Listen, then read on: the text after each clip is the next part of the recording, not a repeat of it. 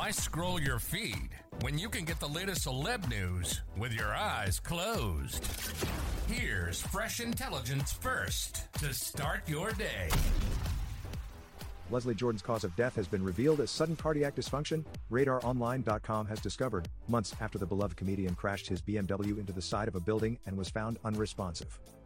According to the LA County Coroner Office's newly uncovered report, he was taking heart medication at the time of his passing and arteriosclerotic cardiovascular disease was listed as a secondary factor.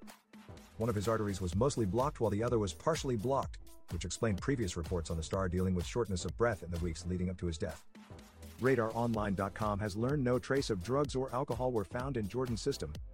The Chattanooga-born star proudly shared that he stayed clean after getting sober in the late 90s. Jordan was behind the wheel when it was suspected he suffered a medical emergency on October 24th and lost control of his vehicle. He was 67. The actor was cherished by many for his iconic characters on Will and Grace, American Horror Story, and Call Me Kat. He also expanded his following on social media by posting comical content during the height of the pandemic, bringing joy to the masses. The world is definitely a much darker place today without the love and light of Leslie Jordan, his agent David Shaw shared in a statement following his sudden passing. What he lacked in height he made up for in generosity and greatness as a son, brother, artist, comedian, partner and human being, kindly added Shaw. Knowing that he has left the world at the height of both his professional and personal life is the only solace one can have today.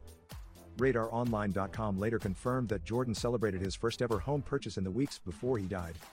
The small screen star bought a 11th floor unit in West Hollywood's Empire West residential tower that boasted gorgeous views overlooking Sunset Plaza and Hollywood Hills. "It's never too late to be happy, y'all. I really did it," he wrote about his exciting purchase last August. Now don't you feel smarter? For more fresh intelligence, visit RadarOnline.com and hit subscribe.